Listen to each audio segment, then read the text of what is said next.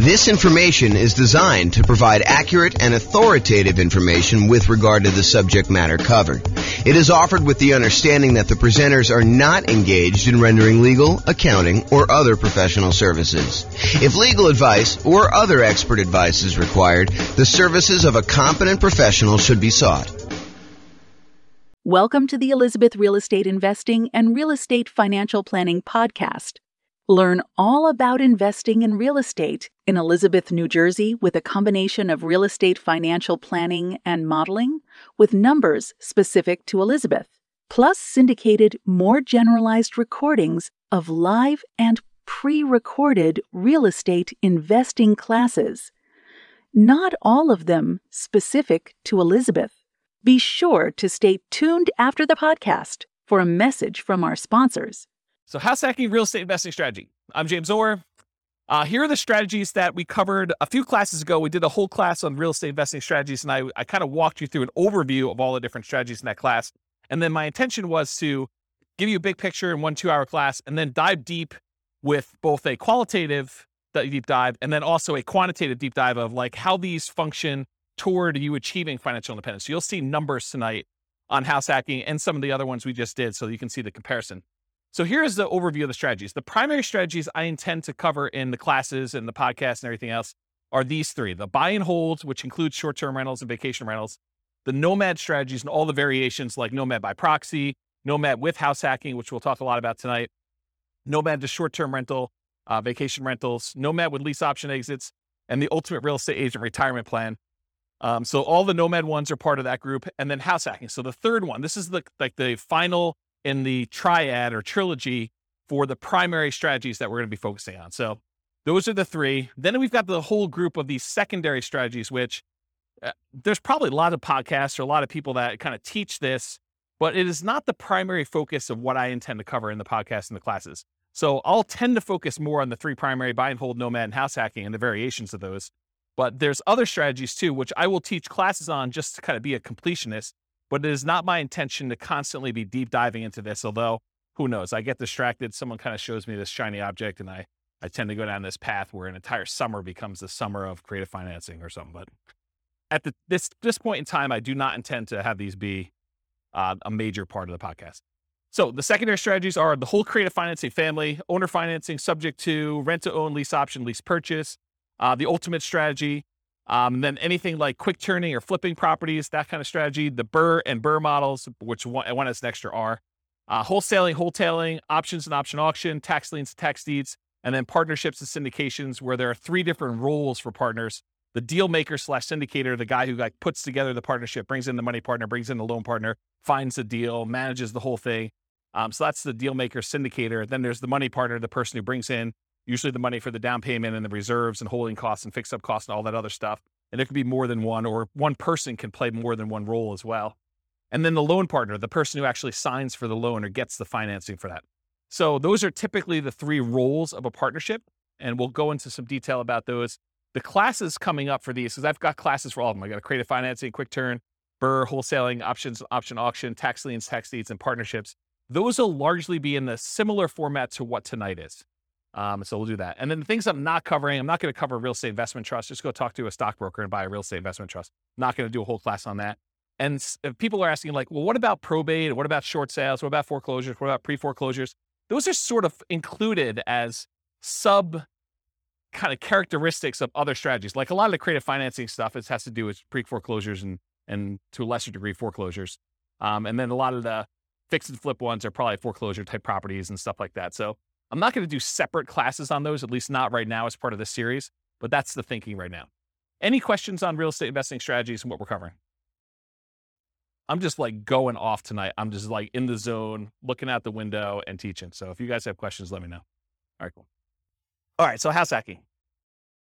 So let me just cover right up the top. There's no slide for this, but I think this comes up a lot when people hear me talk about nomad or they talk about house hacking. Nomad and house hacking are different. So nomad, if you remember, is sequentially buying owner-occupant properties. You buy a property as an owner-occupant, you move in, you live there for a year or more, but you have to live there usually for at least a year because that's the agreement you have with the lender. So you move in, you live there for a year. Then at the end of the year, you convert that property to a rental and you move into the next property. And you repeat that process until you acquire as many rentals as you want. There's technically no limit for the loan except for your ability to qualify. So it's not like you can get 10 and then you're done. If you're doing conventional financing as an owner occupant, you can do 11, 12, 13, 14, 15. Where if you're doing regular non-owner occupant, you usually get cut off at 10. So there usually is a hard limit. And that limit has changed over the years. It wasn't always 10. It's currently 10 right now. And who knows what the lending policy will change in the future. It might get more lax. It might get more strict. You never know. So the difference between Nomad and house hacking. So Nomad, you're buying property sequentially. You're buying them as an owner occupant, moving in, converting them to a rental, and you're just repeating that process. House hacking, on the other hand, is where you make use of a property that you're already living in. You're either buying a duplex and renting out one half, you're buying a triplex and renting out the other 2 units, or you're buying a fourplex and you're renting out the other 3 units, or you're buying a property and you're renting out the rooms, or you're renting out the garage, or you're parking an RV and you're either living in the RV and renting out the house, or you're renting out the RV as an Airbnb or something like that.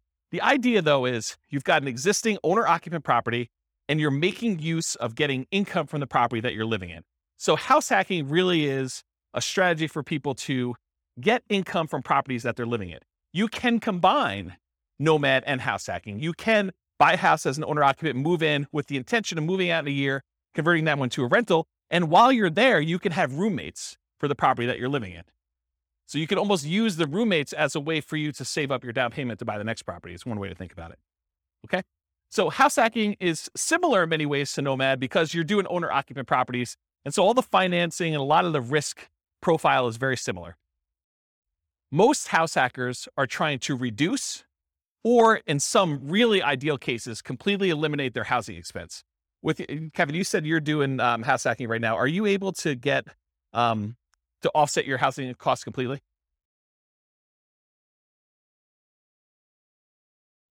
Okay, so Kevin said that he's able to, in Northern Colorado at least, completely subsidize his housing expense with roommates via house hacking. So he's combining house hacking and Nomad at the same time, but you're doing the house hacking, you're able to basically live for free or very close to it. I think you said you were up 100 last year and you're down 100 this year. So your actual cost out of pocket now is $100 to live. Yeah, so that's amazing. So most house hackers are trying to reduce or completely eliminate their housing expense.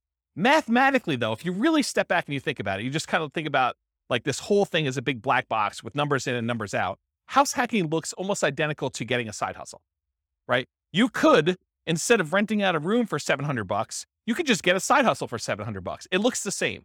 And then you don't have someone living in your house. But the nice thing about house hacking is if you've got extra space in your house and you're willing to put up with a lot of the inconveniences of having people there, there's some pluses, but I think a lot of people think that there's some inconveniences with it. But if you're willing to do that, you don't have to go get the side hustle and do the extra work. So you don't have to go out and put in hours in order to trade for that. And you can actually get some extra income from doing it.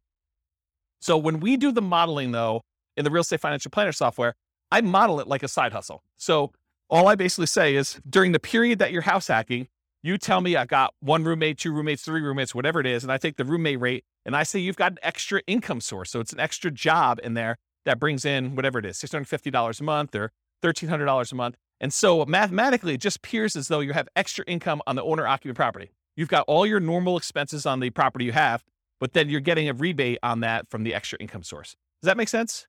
Okay. Let's see. So usually house hackers, by trying to reduce or completely eliminate their housing expense, it allows them to, one of two things. Number one, it allows them to afford a more expensive asset than they might otherwise can or want to support. So it could be, they buy a duplex, which is more expensive than they normally want to buy as a house. But because they're house hacking one of the units, they can afford to do that. And the big benefit of doing it that way is instead of buying whatever the price of houses are in your market, $400,000 single family home, maybe you go buy a $700,000 duplex where you're going to rent out one half of it and your rent from the other unit helps to support it so that for you, it looks like you're buying less than a $700,000 property because maybe you couldn't qualify without that rent coming in from that one half. Or you go buy a fourplex, which is almost 4 times as much. So then you have this larger asset base that's being paid down with debt and it's appreciating if your market's going up. And so you're getting the benefit of owning a larger asset when you do it that way. So that's one of the reasons why someone might do it. Or they can get the rent coming in from their property. Like let's say you're renting out a couple bedrooms, you could take that extra income and instead of buying a larger house than you can afford, Now you can take that extra income and you can use it to invest in something else. You could use it to save up for a down payment on the next property you're going to buy, or you could use it to buy stocks or bonds or commodities or Dogecoin or whatever you want to do in order to take that extra money and invest in something. All right, did I cover everything I had on there? Oh, I do need to say this. So just because house hacking does allow you to buy these larger assets like a fourplex or something, you still need to qualify for the loan. So you can't just go out there and say, oh, I'm going to go buy a $5 million house and try to rent out the rooms. You need to qualify for the $5 million house to do that. And the benefit of doing like a duplex, triplex, or fourplex is that most of those are going to come where they're rented, or at least they've got the likelihood that you're going to get rent on them. And those rents could be used to help you qualify for the property when you're doing your acquisition. It is much harder to qualify with the roommate thing. Although if you have roommates that you are in your current property, your lender will oftentimes allow you, if you're going to take those roommates with you, to continue to use those as part of your qualification process. So be aware that that is also a possibility too. Okay. Any questions on this? We good? All right, cool. Exceptions. So tonight I'm going to go over a whole bunch of things on your handouts. You guys got this real estate investing strategy profile thing. So you'll be using this to kind of characterize the house hacking strategy. And you may be saying, James, you described this thing as whatever it is, but really, can't you do this? And the answer is yes. There's lots of exceptions to what I'm going to say. I tried to use the most general case, but there are lots of ways you could say, but can't you sort of do it this way? Yes, you probably could. It may be unusual, and so I'll try to stick to what's most common, but there are exceptions to a lot of these things. So beware, just because you don't think there's a chance that X can happen doesn't mean it won't happen. My intention with tonight's class is that this is a starting point to give you a lot of background information about how the strategy works and how I think about it, but really do your own research to verify everything I said. You should not rely on me. Okay? Any questions on this? Sweet. All right, so house hacking variations. Let's just kind of start going down what we're going to be covering tonight. So there's traditional house hacking. When you have traditional house hacking, you typically go buy a house, single family home as an example, and you're usually going to put 0% down if you're going to get a VA loan. And VA loans allow you to buy single family homes, duplexes, triplexes, or fourplexes. They require that you be a veteran. So you have to have served in the military and have veteran benefits, VA benefits. And you could use that up to a certain limit. You're not limited to just one. You're limited to the actual the benefit you have from the VA. So you could possibly use your VA benefit for more than one house if you happen to be in an area and to find a property that's inexpensive enough. Or if you sell your VA property, then you could reuse your benefits, although it's a little bit more expensive to use them on a second time. So VA is usually a specific loan program that you have to be a veteran to get. It's a nothing down loan program. Instead of having PMI, private mortgage insurance, which private mortgage insurance is an insurance that the lender requires you get when they make you a loan where you put less than 20% down, it protects them in case you default. So they basically said, hey, listen, if I'm going to let you put 5% down on a property, then I want to make sure that you pay a third party insurance in case you default as the buyer on the property. I want to be protected. Okay. So in those cases, PMI protects the lender. With VA though, there is no actual PMI with VA. Instead, they charge an upfront funding fee. And you could choose to pay your PMI as one lump sum upfront fee, but VA is a special case where the Veterans Administration actually charges you an upfront funding fee, which is part of their insurance that they use in order to make good on any loans that go bad when the VA guarantees it with the banks, the local banks that are doing it. So if you're going to go buy property, you could do 0% down for VA, and that's one of the two loans that you can do for multifamily.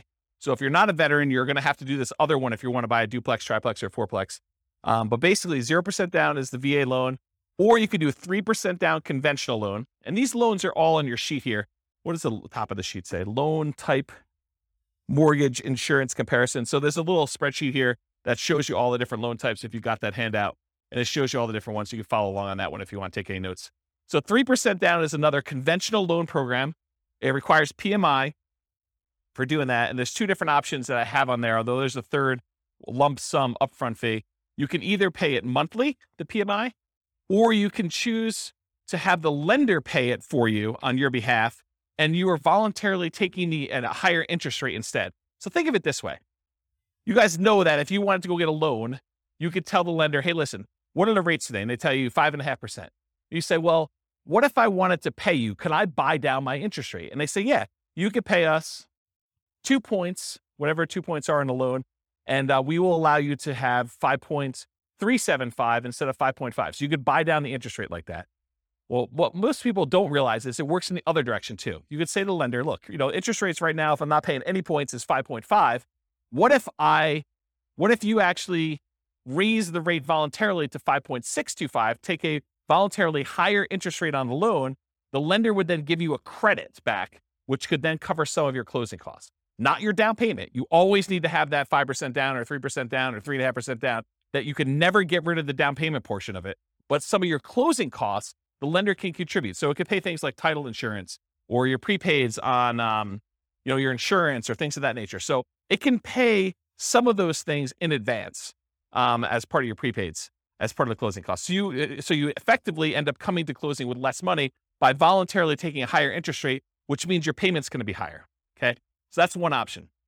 Okay, so getting back to this, so there's usually different down payments. 3% down is one of the conventional loans. There's really 3 types of ways to pay PMI: lump sum upfront, which I don't have on that sheet. There's lender paid, and I show you the difference of the interest rates between lender paid, or you can pay it monthly. And you do that until usually the loan gets to an 80% loan to value. And then at that point, it usually drops off, except with FHA. FHA, the PMI never drops off. Okay. So the next loan is that 3.5% FHA. So 3.5 FHA financing.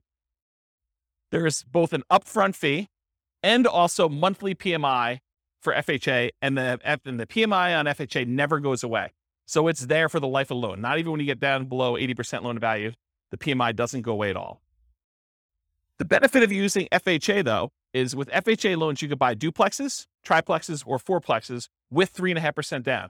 You have to owner-occupy one of the units. These are all owner-occupant loan programs, okay?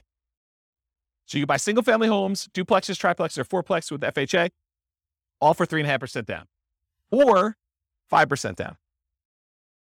There's a 5% down conventional loan program. Again, it's the same PMI options as a 3% down conventional program.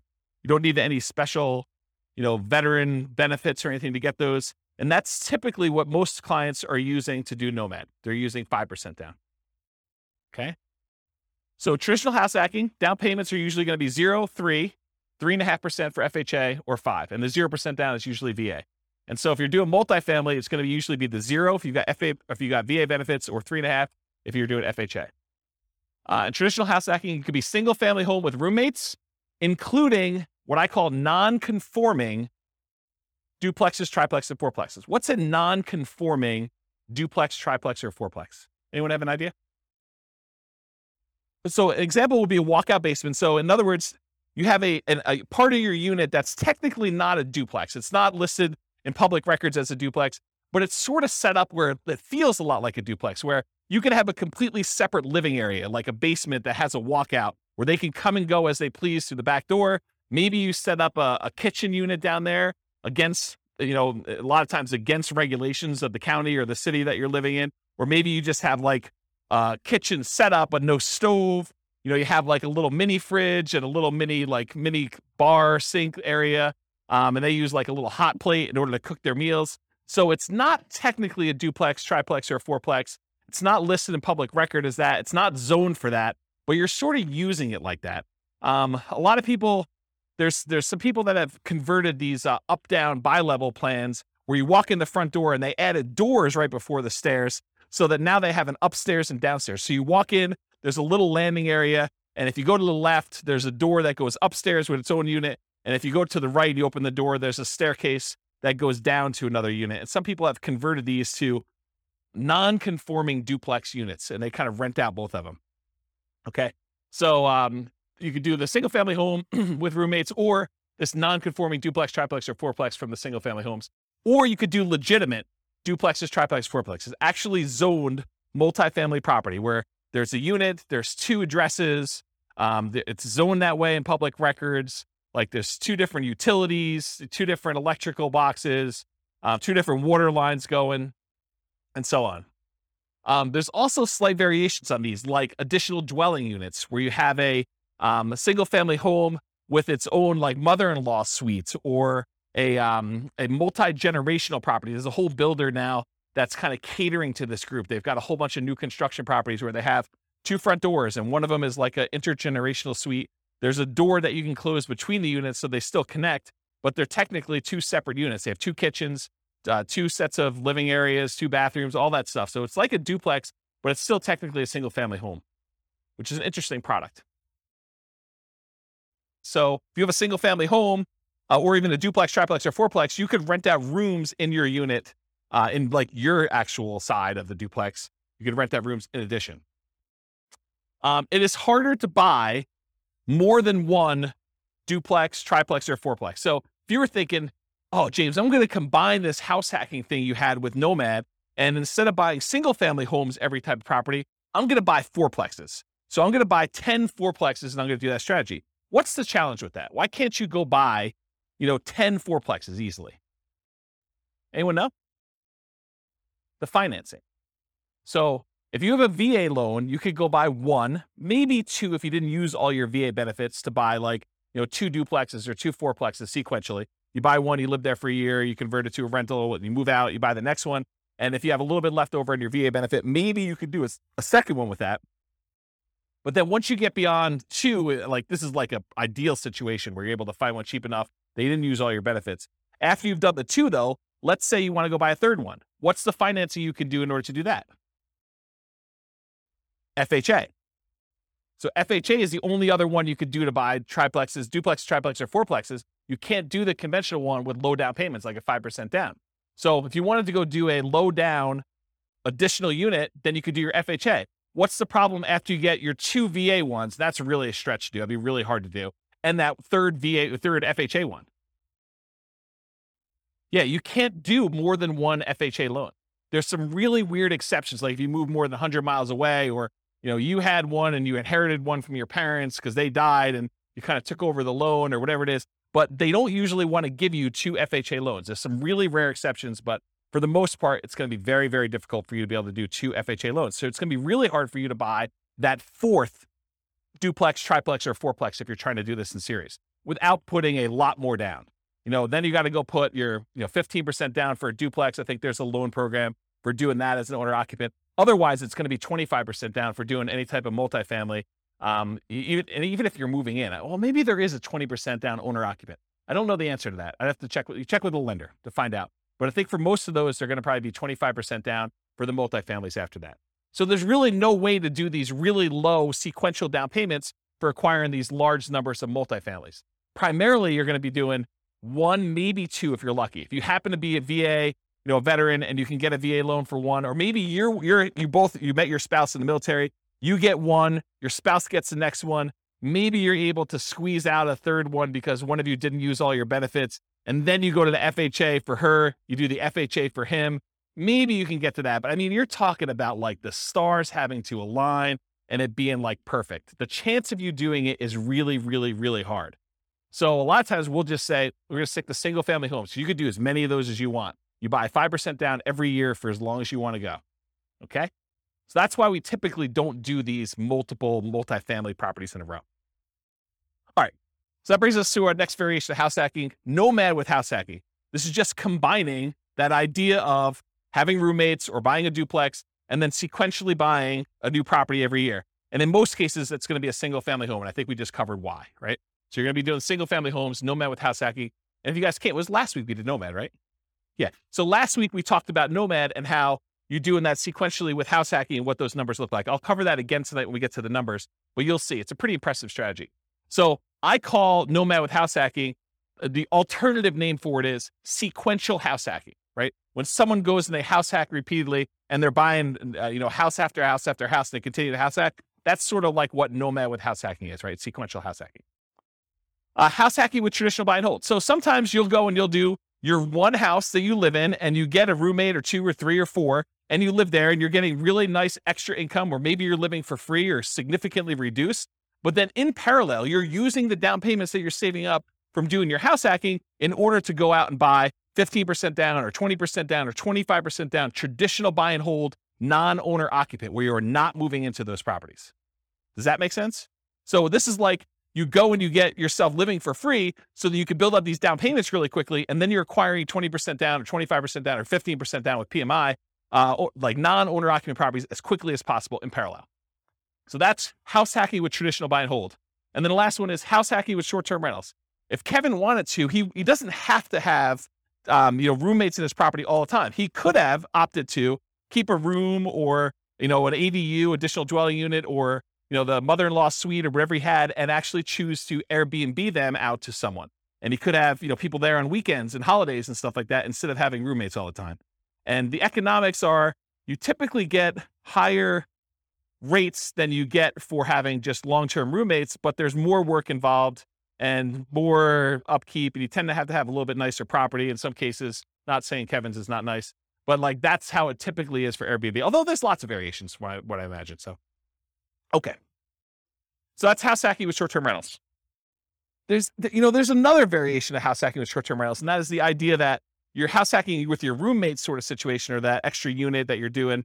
But you could also do what we talked about in the nomad with short-term rentals, where you are nomading, and then once you convert it to a rental, then you are converting those to short-term rentals. So you're kind of buying properties that would make good short-term rentals. Maybe while you're living there, you rent out a room or an extra suite or something like that. But then a year later, when you go buy your next owner-occupant property, maybe you convert that property to a full-time, full house short-term rental or something like that. So it's kind of a twist on that one too. So any questions on the variations? You guys are quiet tonight. Either that or I'm just on fire. Okay. So is house hacking more of an investor strategy or more of a real estate entrepreneur strategy? Remember, if you're primarily investing if you put money out with the expectation of getting a return on your money, versus real estate entrepreneurship is you are putting in your time and energy into trying to generate an income or business returns on the activities that you're doing. Not that you don't have any money in the deal as an entrepreneur, but really the idea is like, are you spending a lot of time trying to generate money? Like you're in a job as a real estate entrepreneur, or are you putting out money and you want it to just largely be passive? And I think house hacking is largely passive. I mean, I'm sure if you do more of the short-term rentals, that's more entrepreneur-ish, but really you're putting out money, your down payment, 0%, 3%, 3.5%, 5% down, and you're expecting to get a return on having roommates there. Yes, you got to go put leases on there. Yes, you got to advertise, put your tenants in there. You got to manage them, all that stuff. But it's largely passive. It's not like an everyday type of activity. Okay. Money required. So I went into a lot of detail on this, so this slide will go pretty quick.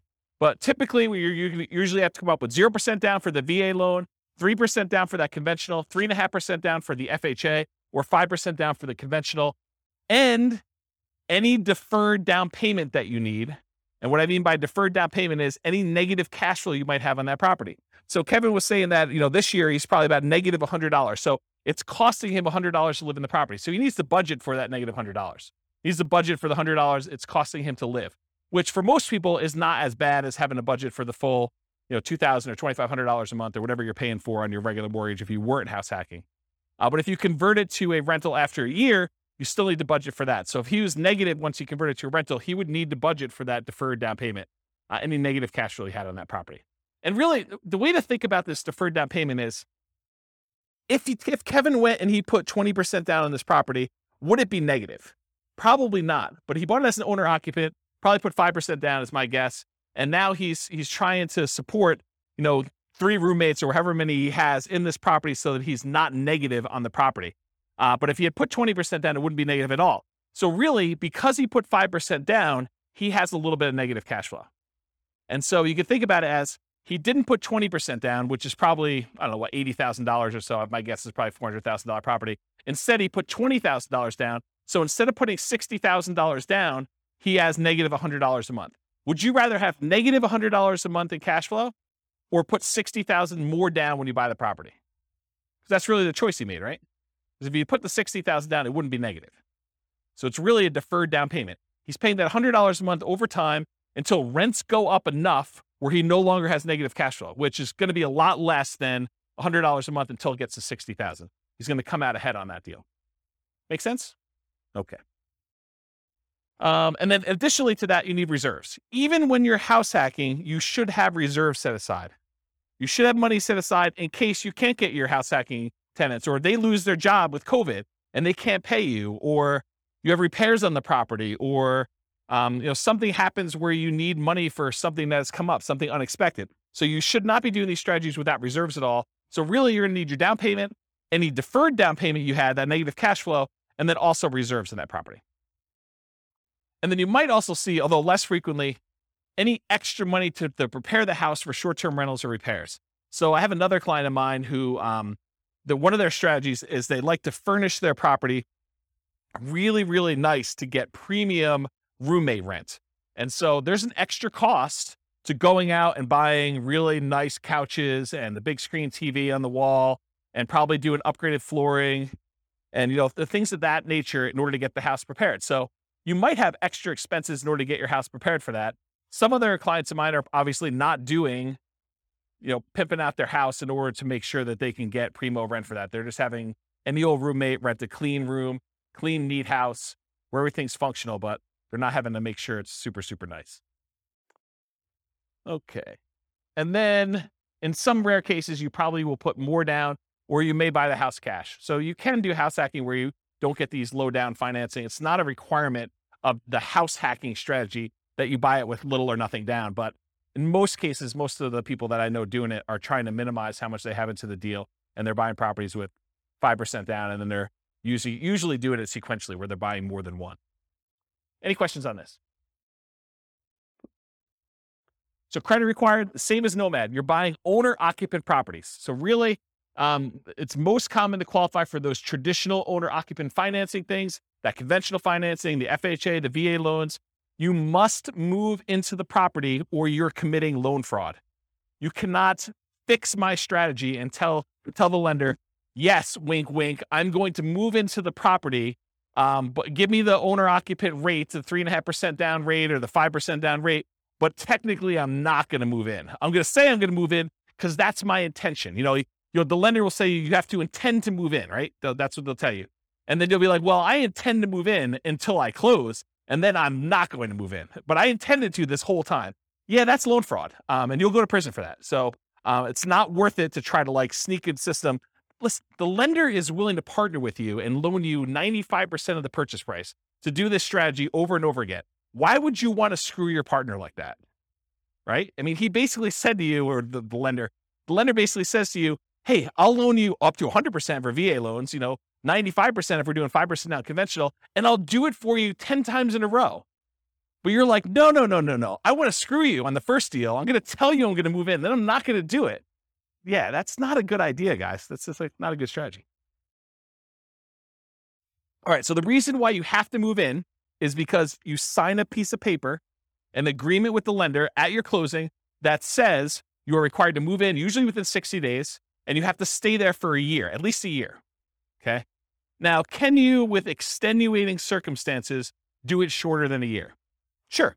Yeah. If you happen to be living in a property, then you get married 6 months into it, or you lose your job and you got to relocate, or you get a job transfer. Sure. You can move out before a year. That's not what we're talking about here. What we're talking about is violating the spirit of the agreement where you say, wink, wink, I'm moving in, and then you don't move in. And in case you're wondering, James, but how will they find out? I mean, come on. I mean, they're not going to come around and knock on the door and check to see if I live there, are they? Yes, they will. At 6 a.m., according to one person in the room. So yes, they do come and they verify that you are living in the property. They spot check it. It's not like every single one's going to do it, but they will do that. Okay. So typical credit score needed for doing these loans. It's all on that worksheet I gave you, the loan one. There's a list for credit score, minimum credit score in there. The typical credit score for most of these programs is 620. There are some exceptions, maybe down to 580, FHA and VA. Better credit often will get you a better interest rate, although I don't think FHA varies based on credit score, and lower your private mortgage insurance. So with the exception of FHA, I think both the conventional loans, your rates can get better depending on what your credit score is, and your PMI payment will also get better. It'll be less if you have better credit score. Okay, so it helps to have a higher credit score. It's something for you to work on and strive for. Less common situations, if you're buying without a loan, a credit score is not required. So if you're paying all cash, it doesn't matter. But in most cases, you're going to need a credit score in order to do this. And realize that credit score requirements can change over time. So do check with your lender. Don't come to them and say, but James told me in class that I could do this with 620. you're required to give me that loan. No, that's not how this works. The lender will tell you what is required to do your loan, and then that's the rule you need to kind of do with. It doesn't matter what I say. Okay? Any questions on that? Sweet. All right, so here are the Fannie Mae regulations for qualifying for a loan and how they look at rents on your owner-occupant property. So I'm going to read this to you, and then I highlighted in red the section that talks about how they deal with house hacking. So the title of the section is Treatment of the Income or Loss.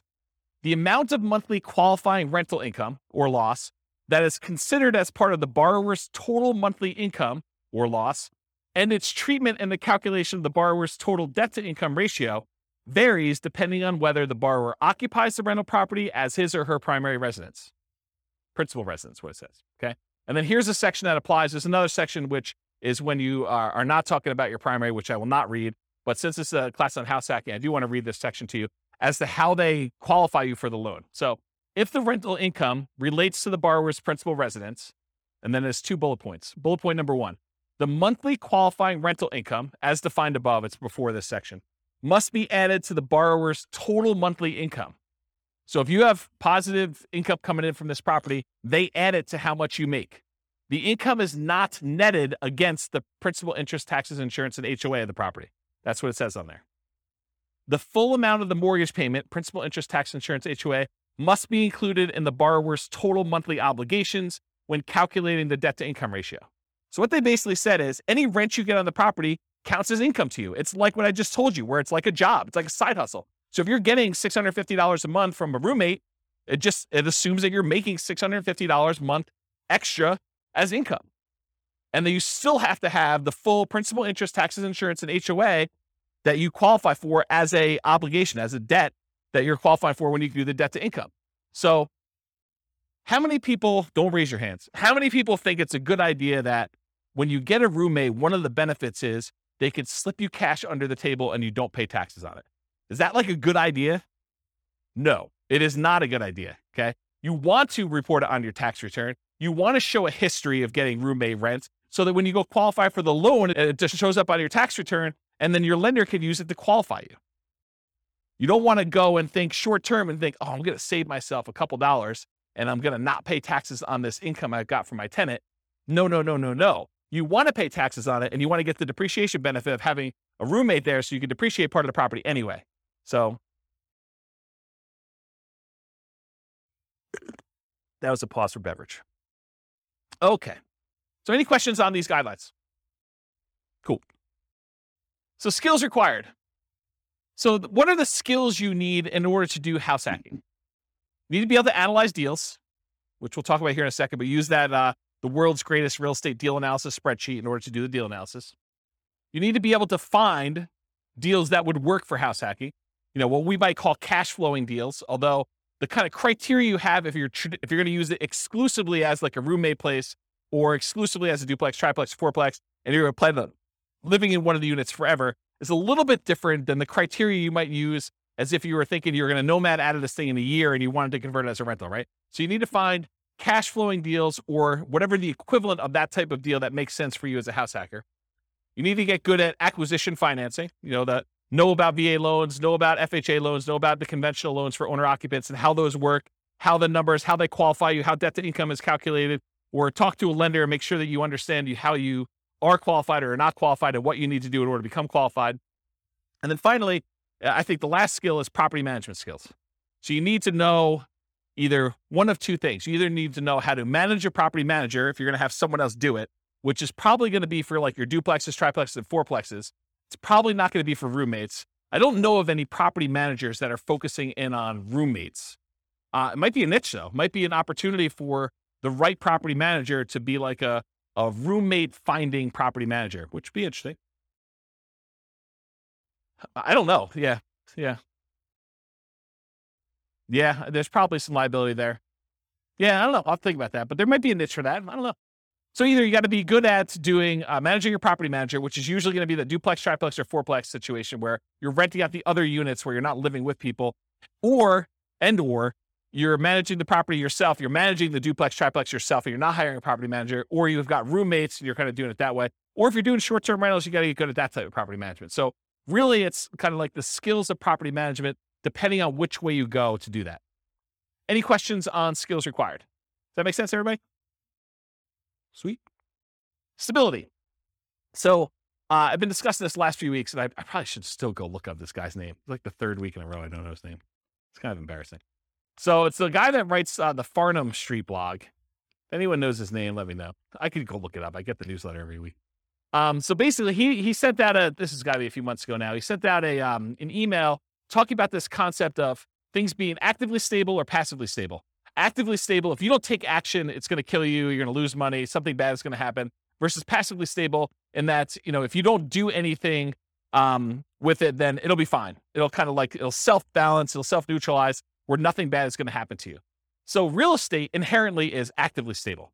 So it's a strategy where if you don't take action, things will happen to you. If you don't pay your property taxes, you'll lose the property. Someone will put a tax lien on your property. If you don't do it for enough time, then they'll execute on the tax lien and they will foreclose on the property and you'll lose ownership of the property. So in that case, it's always active. But there's kind of like variations within active in my mind. If you got an interest-only loan, knowing that at some point you're going to have a balloon on that loan and you need to pay off the balance of it, that is more active than getting a 30-year amortizing loan that will just kind of automatically pay itself off after 30 years. So if you think about, doing fix and flips, where if you don't actually go out there, do the work, fix up the property, either sell it or rent it out or something like that, that is an active strategy where if you don't do something about it, it'll hurt you. Versus more of a buy and hold property with a 30-year fixed loan, you get a property manager in place, and it sort of just hums along. Maybe you have to manage your property manager a little bit, but it's much more passive than like a fix and flip, as an example of that. So house hacking is actively stable. And I think short-term rentals are a little bit more active because there's more activity involved. So in general, this is a pretty active strategy. Did you look up his name? Yeah, I'll have to think about it. I should just look it up. Maybe send me an email. All right, scalability. So how scalable is house hacking? And I used to have an extra slide here where I talked about, real estate in general gets you to just really big picture. Real estate in general gets you to $1 million net worth, $10 million net worth pretty easily. But in order to scale above 10 million, you need to do different things. You need to be thinking differently. You need to be buying different types of investments. And even beyond that, it's much, much harder to do real estate to a, much larger scale than, 10 million as an example. And 10 million is relatively arbitrary. It's not like an exact number. So how scalable is house hacking? Is it something that's going to get you to 10 million? And the answer is probably not, right? I think house hacking could get you to that kind of like, 1 million to maybe pushing 10 million if you're doing more sequential stuff. But house hacking just one property where you get roommates, that's really not going to get you to these big numbers. So it's not super scalable in that way, unless you're starting to kind of combine it with some type of sequential buying, like a nomad strategy where you're buying one every year and you're trying to do that. And then maybe you're converting those, you're kind of selling them off after a period of time and converting that into larger multifamily properties. And you're really leveraging up as you go. That's more of a scalable strategy. So house hacking is often limited to one per new property per year. And as soon as you're repeating the process as a nomad with house hacking, I think I talked about that, like if you're going to do that. And then from that perspective, it's hard to scale because you're only able to do one a year. If you had an unlimited amount of money and you were buying properties where you're not moving in, you could buy 10 a year. But with house hacking, you got to buy one per year. And that's one of the reasons it's not super scalable. It could increase speed with short-term rentals where you could buy a second home with 10% down in parallel every year. You could also do it where you're buying traditional 15% down, non-owner occupant, 20% down, or 25% down, non-owner occupant in parallel as well. But from another perspective, it actually is more scalable because it requires less down payment. Instead of having to come up with 20% down, you can come up with 5% down. So from a down payment perspective, it seems like it actually encourages scalability because you can acquire more properties with less down payment. So in that way, it's more scalable. But in general, I think it's one of the slower strategies at first, although it does help you also build up down payment. So I don't know, there's that to be said. Any questions on scalability? Cool. Risk exposure. So overall, I think house hacking is medium risk, is considered a medium risk type of investment. And for the last 3 classes or so, buy and hold, Nomad, and house hacking, I've told you that all three of those are pretty much medium risk. So you're like, is everything medium risk? No. And we're going to find out. There are other strategies we're going to cover in future classes that I think are different risk levels. But for the last three, they all kind of have very similar characteristics because they all include these risks. Although house hacking and Nomad probably have an additional risk, which is this first one, amplified returns. When you put a little amount down, the returns you get are amplified. If you have $100 a month cash flow and you only put $0 down, that seems like an infinite return, although it's really, really hard to get an actual infinite return without reserves and other stuff like that. So, but the idea is that you have amplified returns. So a positive $100 seems like an infinitely positive return. But if you have negative $50, that is also negatively infinite. So it's amplified in those directions depending on what you do. Whereas if you put 20% down or 25% down and you have a slight increase or slight decrease in rent, or you have a repair, because you have so much more invested, those returns get muted. They get softened a lot more. And so they're not as radical in either direction. So it can go both ways for these amplified returns from the small down payments. In addition, another risk is the increased likelihood of negative cash flow or deferred down payments with these small down payments you're making. So by putting 0% down or 5% down, you have a much greater probability of having some negative cash flow on a property or deferred down payment. If you had put 20% down or 25% down, the chance of you having negative cash flow would be much, much lower. Okay. You could have the risk of your price declining during ownership. Property values do not go up, even though Kevin says they always go up. Rents can go down during your ownership. Property values can go up, property values can go down, rents can go up, rents can go down. If this is the first time you're hearing about that, don't be surprised. I think a lot of folks, especially the last decade or so, rents have gone nothing but up. Rents can go down. So can prices. Your credit is at risk. If something bad happens to you and you're no longer able to make that mortgage payment or manage that property, there's a chance that you could have a foreclosure, and that could mean an impact to your credit report. And so your credit is at risk by doing that. And then you have all the typical tenant and property management risks, slip and fall, being accused of violating fair housing laws, all those types of things. You have all those risks when you do house hacking as well. You could argue that there's slightly more risk with short-term rentals, vacation rentals, but I think that is offset by the higher income you get from vacation rentals. So I wouldn't consider that a significant extra risk. Although you do have a slightly different additional risk that you with short-term rentals than you do with, year-long leases type things. And that is that there are a lot of municipalities, cities, counties, HOAs that are coming in and cracking down on short-term rentals. And they're saying, hey, we are not allowing short-term rentals anymore. So I think there is an additional risk that you could see your short-term rental go from something that you were able to operate to something you are no longer able to operate because your HOA or your city or your county came in with additional, more restrictive rules and limited your ability to do that. Does that make sense? Okay. Also, insurance companies. I've heard some insurance companies are not allowing short-term rentals. You need to go get a specialized insurance company to do this. Okay, so profit speed. How quickly do you make money? And what size or magnitude of money do you make at one interval? So with house hacking, you typically can start seeing a profit immediately. That's one of the differences between house hacking and nomad. Is nomad, you buy a house, you live there for a year, and unless you're house hacking while you're nomading, you're not getting income on that property for a year. You got to support that property until you go and convert it to a rental. That's potentially problematic if you need income right away. With house hacking, you move in, you can get roommates right away. Of the people that had roommates in this thing, how many have moved in like that day had roommates? Yeah, so like 3 people in the room already had roommates when they moved into their property. So you could be earning money like that instant. In fact, you probably got down payments, security deposits and everything in advance. So you probably got those up front.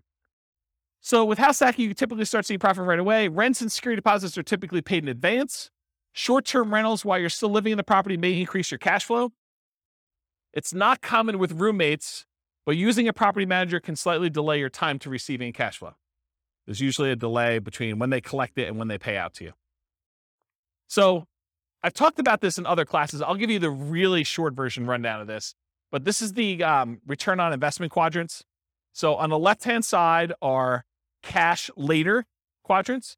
That's appreciation and debt pay down. Those are the things you get later on when the property value goes up over a number of years. You pay down a loan over a number of years. Your amount of equity you have has usually gone up over that time. So this is usually money that you see over time.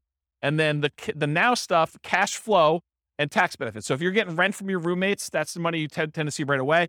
And then the tax benefits, which is usually depreciation. You usually see that either in your paychecks because you went and you increased your exemptions, or at the end of the tax year when you get a larger amount back in your refund, or you had to pay in less of the amount that you owed. Kind of that's how that works. So those are kind of how the quadrants work.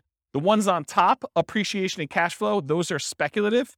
You're kind of like market dependent. You're relying on things to go your way, like property values going up or rents kind of remaining where they are or rents going up. And the ones on the bottom, debt pay down and tax benefits, those are sort of like the base of the pyramid where contractually you get debt pay down no matter what the market does. If you get a 30-year loan, you're paying down a certain amount of debt with every mortgage payment, whether you like it or not. Okay, that's what the debt pay down portion is. And then tax benefits, unless the tax law changes, you're getting depreciation for 27 and a half years, whether you like it or not. Okay, so those are the two kind of like baseline ones that are not market dependent. They're less speculative. They're only speculative if you stop making your mortgage payment, or the tax benefits wise, if the tax law changes and you're no longer able to take depreciation. Okay, so we talked about that. Any questions on profit speed and profit size? Oh, I'll comment on size. So the interesting thing about house hacking is it has the potential of bringing in more cash flow than a lot of other strategies. Because if you think about renting something by the room, that is one of the strategies listed on how to improve cash flow. It tends to be a higher cash flowing thing. Like if Kevin were to move out of his property and he were to actually charge rent for his position there, he probably could get more rent than if he just converted it to a regular straight up year-long lease. He'd have 5 different roommates or however many he has. I don't know exactly how many he has, but he might have 5 different roommates in there, one that was his position before, and these 4 other ones are all renting rooms, and he's collecting a much higher dollar amount. So from a perspective of like magnitude, the cash flow quadrant in this kind of like return on investment quadrant thing here would be typically larger than it would be in other strategies, more so than a lot of other strategies. Maybe not short-term rentals. Maybe short-term rentals is a little bit higher. But then otherwise, appreciation and debt pay down are the same. From a return on investment standpoint, they get larger because your down payment is smaller. And then the tax benefits are going to be fixed no matter what strategy you're doing. Although if you're putting less down from a return on investment characteristic, that tends to be a little bit higher because you're putting a smaller amount down and the amount you're getting is fixed. It's based on the price of the property. Any questions on profit speed? All right, cool. Finding deals. How do you find house hacks? How do you go find a duplex or triplex or fourplex or, a room with, a house with additional dwelling unit or mother-in-law quarter? How do you find those? Patience. Yeah, they are harder to find around here. That's true. Although Greeley's got a lot of duplex, triplex, fourplex. Not as much Fort Collins or Loveland. So the most common methods for finding these, multiple listing service, that's where the overwhelming majority of them are going to show up. In addition to that, you could do for sale by owner. And for sale by owner really breaks down into 2 groups. There's the actively marketed for sale by owners that are going out there, they're listing their property on Zillow, they're putting a yard sign up, they're doing things in order to encourage people to find their property. And then you've got all the hidden for sale by owners.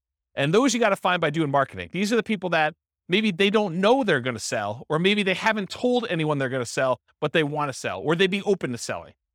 Okay. And so those are all the hidden ones. You usually find those by either marketing or networking. In addition to that, can you go find, the rogue duplex or single family home with a mother-in-law suite or something like that from a wholesaler? Can you do that? Yeah, I think that comes up, but I think that's more of a secondary, more unusual strategy for you to find these types of properties. Any questions on finding house hack deals?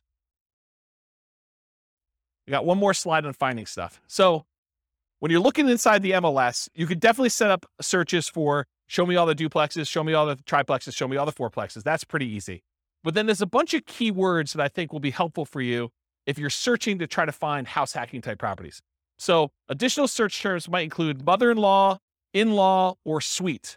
And I would spell suite correctly, S-U-I-T-E. I would also spell it wrong because not all real estate agents can spell. Okay? So I would put it in there as both the correct spelling and the incorrect spelling so that you catch the ones that they don't know how to spell. I'm picking on myself. I'm a real estate agent too. So I think you search for words like that. You could also search for the term separate entrance, because I think that would also be a key. And you're going to do these searches and there are going to be false positives that come up, right? You're going to be like, It'll say something like, stay away from the mother-in-law with this amazing spacious house in the mountains, right? And so it has nothing to do with the mother-in-law suite. They just happen to use the mother-in-law, and that's not really a property you necessarily want to use as a house hack. But I think doing these search terms will give you enough positives that it's worth putting them in and doing a search for. So mother-in-law, in-law, suite, those three terms. Separate entrance is another one. Kitchens, plural. If you do a regular search for kitchen, it's not going to help you. But kitchens, that usually implies that there's more than one, and that usually is a sign of a property that could be a good house hack for you. ADU stands for accessory dwelling unit or additional dwelling unit. The term accessory dwelling unit or multi-generation or multi-generational, those terms could help. Basement apartment, another term to search for. Garage apartment, maybe even just apartment. Cottage, compound, pool house, boat house, maybe wet bar. If you're looking for ones where you can actually park an RV and you have your RV where you live in, or you rent that out as a different Airbnb thing, maybe do a search for RV. Airbnb, VRBO, vacation rental, short-term rental, STR, which is abbreviation for short-term rental. A lot of times there's limited in space, and so some people will use abbreviation for that. House hack, just do a search term for that. And I would probably do that with space and without a space, because I think some people think it's one word. Roommate, also roommate with a space, without a space. Non-conforming, for example, non-conforming duplex. I wouldn't recommend violating any rules to rent these, but if you're willing to, or if it's something you're willing to go and do the correct paperwork in order to get it converted to conforming, then you might want to consider that. But you guys do realize if you go buy a non-conforming duplex, a single family home that's really set up as two different units, that the county can come and say, or the city can come and say, hey, you can't do that. That's against the rules. And they could fine you, or they could force you to kind of clean that up. So if you bought a property and you paid a premium in order to acquire a property that really isn't what you're using it as, that's potentially problematic, right? And there are some people that, at least around here, there's occupancy rules. So if you've heard of the U+2 rule, it means you can live there plus two other people. So if you had 3 roommates and you'd be violating the rules. And at least around here, the rules are pretty stiff. I think the penalty for violating the U+2 in the city of Fort Collins is $1,000 per day per person. Yeah. So if you're violating with 2 extra people, it's $2,000 per day. It's pretty gnarly.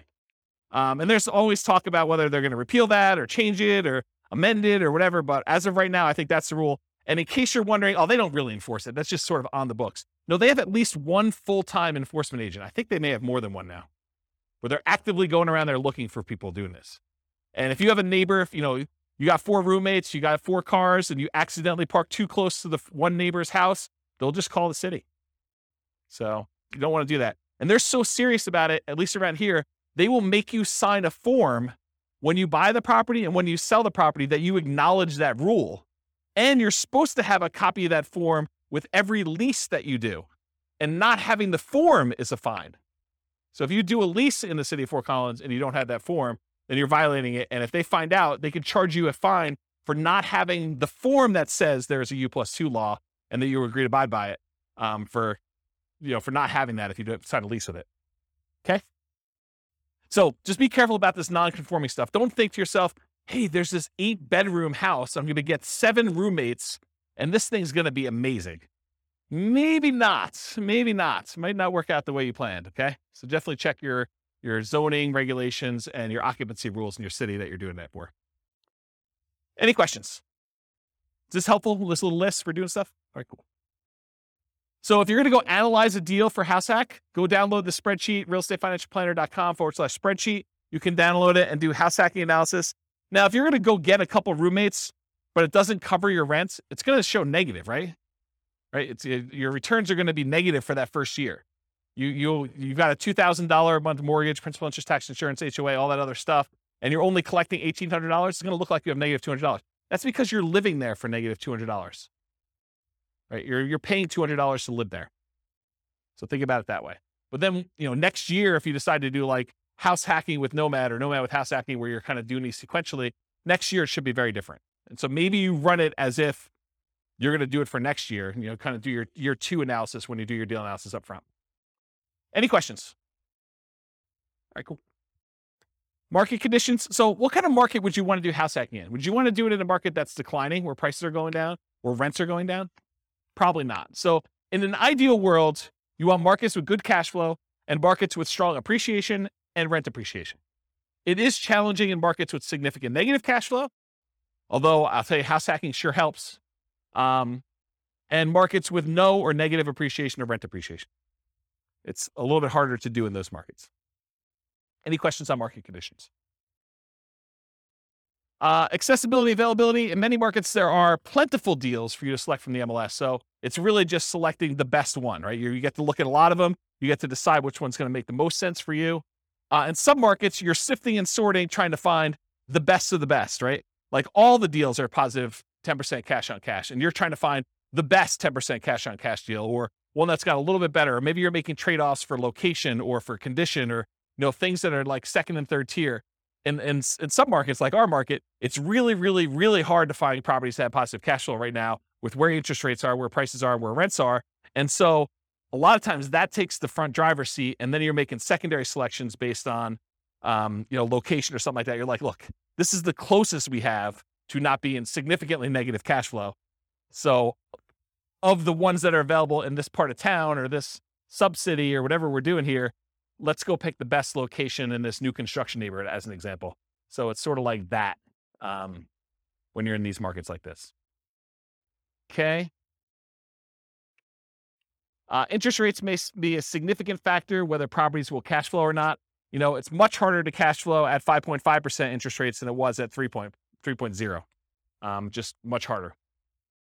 Owner-occupant REITs can help over traditional buy and hold. So with traditional buy and hold, most of the time we're putting 15% down, 20% down, 25% down, and those are non-owner-occupant rates. If you look on the spreadsheet here, it shows you the non-owner-occupant rates are like, 6.625 versus 5.5 for the owner-occupant 5% down. So pretty significant increase in rates when you do owner-occupant versus non-owner-occupant, at least right now. And that typically holds true over time, but rates vary every day. They can go all over the place. And then finally, verify that you can use the property with the number of roommates you expect and or as a short-term vacation rental before you buy. You don't want to go buy a property only to find out that you can only have one roommate or two roommates when you were expecting to get 4. That would be problematic for you. Okay?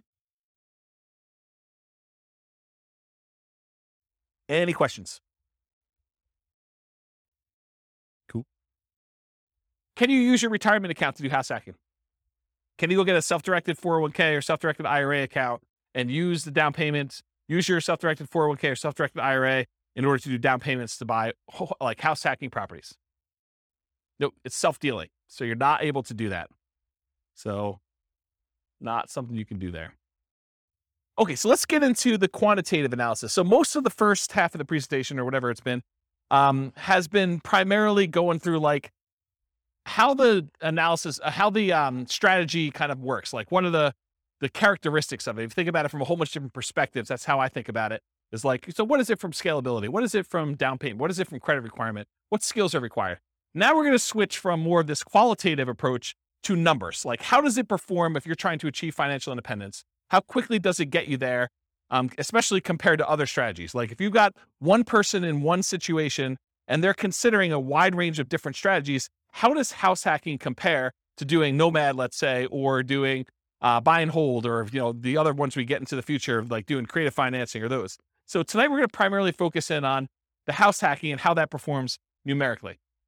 So I will tell you that I'm going to go through a whole bunch of numbers here, but each one of these could literally be its own class. Like I could break down, house hacking with 2 roommates and spend an entire class going through the analysis of that and how risky it is and, what your net worth looks like there and what your, down payment and how quickly you acquire properties and what the characteristics of those properties are. I mean, we could really spend a lot of time going into detail. I chose to focus on months to financial independence. So how quickly you get to financial independence with my strategies, with all the strategies, so that I could sort of do a fast run through quantitative analysis on a bunch of different strategies rather than getting slowed down by looking at one really, really deeply. But I probably am going to do more full classes on individual strategies or sub-strategies and where we really dig into stuff so that you can understand the nuance. Because once you decide, hey, I want to do this nomad with house hacking, then you really want to know about that one. And it doesn't matter all these other variations as much anymore. Just that, hey, look, this one looks really, really good. Let me learn about that so I can implement it, right? So we'll eventually probably do full classes on those. I will point out it's naive to generalize these results. So these are the results with very, very specific assumptions. We're going to go over like the details of what this person is, how much money they have, how much money they make, what their goal is in financial independence, the types of properties they're able to get in their market, the interest rates right now. But any of these things change, all things are off. Like you cannot just assume this one is always better than the other one. That can change depending on what the assumptions are when we do this. So we're primarily going to focus on house hacking, 5% down payment with PMI. I didn't do the 0% down. I didn't do 0, and then you go to 3.5, and then you go to 5, and you do 5s. I mean, this is why these could be like full day seminars for like this whole thing. I just said, let's stick with 5% down payment with PMI. It's the one that's on your sheet, conventional loan, monthly paid PMI, if you're kind of wondering. I could have done buying duplex, buying triplex, buying fourplex. I opted not to really dig deep into the duplex, triplex, and fourplex because you can't repeat it. So I could have done, you bought one duplex or one triplex or one fourplex, but there's so many variables in doing that. I had to put a stake in the ground and just try to do as much comparisons of some of these as we could. But I decided not to focus in on duplex, triplex, or fourplex and what those look like. But I did vary your roommates, whether it's worth getting 1, 2, 3, or 4 roommates and what impact that has. And I did vary the loan. If you're doing buy and hold in parallel and you're putting 15% down with PMI or 20% down or 25% down. And so those will be there as well. And then for house hacking with short-term rentals, the way I thought about this, I could have gone and done a lot of short-term rental stuff and increased the income. But really, when you're thinking about house hacking, and I say you have one roommate, you're getting $650 a month from that roommate, maybe if you did short-term rentals, it's the equivalent of having 2 roommates, right? And so I didn't go separate those out, even though I could have said, you're doing short-term rentals like this. Instead, I've just basically just said, hey, look, I showed you 1 roommate, 2 roommate, 3 roommates, 4 roommates. So if you're doing short-term rentals and you think your short-term rental income is going to be almost the equivalent of you having 2 roommates, except you don't, you're just doing a short-term rental on your unit, then use the numbers for 2. You can always go in here and modify these assumptions, okay? Also, I just want to point out that when you do short-term rentals, it's more of your time. So part of the increased returns you're getting, you need to allocate as $1 per hour for the work you're doing. It's not fair to say that that's all just pure return on your investment that you made. It's also labor. So we'll also talk about house hacking with traditional buy and hold. I'll run buy and hold in parallel, and then nomad with house hacking, AKA sequentially house hacking. So doing house hack over and over and over again, keeping roommates as you go. All right. So I got to define for you what financial independence is so that you know how we know if they have achieved it or not.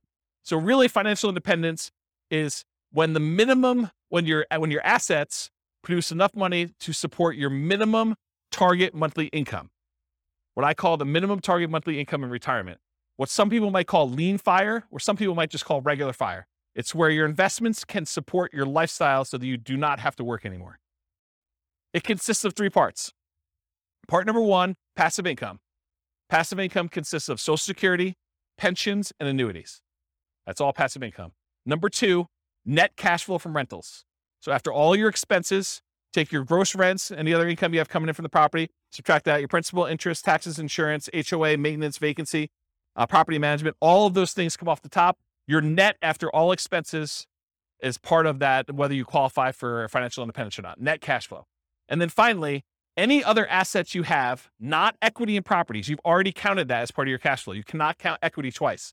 But any other investments you have that you've invested in stocks or bonds or mutual funds or anything like that, maybe you made hard money loans, all of that stuff clumped together times whatever you consider to be your safe withdrawal rate.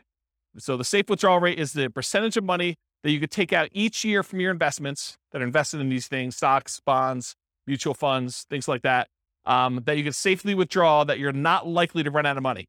And there have been studies done on this. If you guys have heard of the Trinity study, that's a study that talks about using the 4% safe withdrawal rate, where they've done studies based on certain percentages in stocks and certain percentages in bonds, and that you're not very likely to run out of money over a 30-year time horizon if you use 4% to take money out. So if you have $1 million, you could take out $40,000 a year. The $40,000 does adjust up with inflation each year, but you take out $40,000 a year and use that to live on, okay?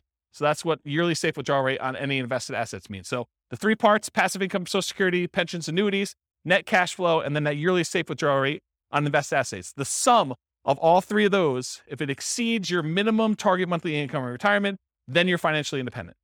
Okay? Any questions on this? Cool. So here are the changeable assumptions. I made up like a prototypical person who's doing this.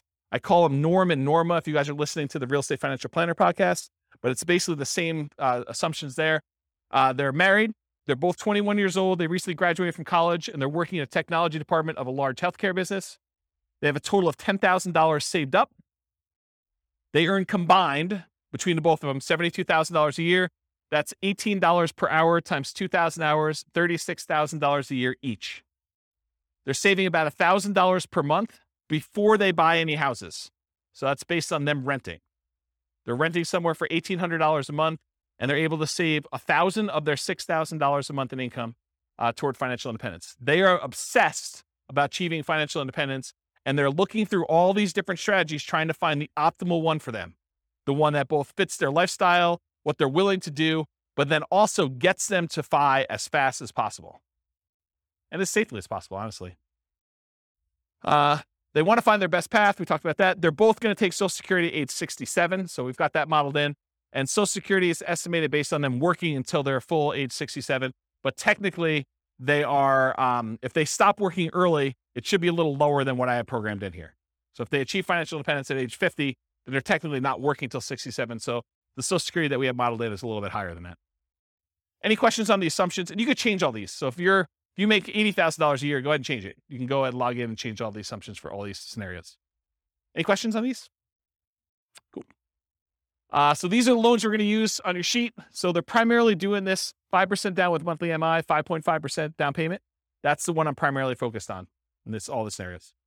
If they're doing in parallel buy and hold, these are the 15%, 20%, 25% down options. So I'm using those when I talk about the 15% down, 20% or 25% down ones.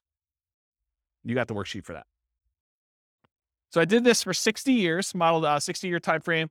Their effective income tax rate for calculating their depreciation benefit is 17.85.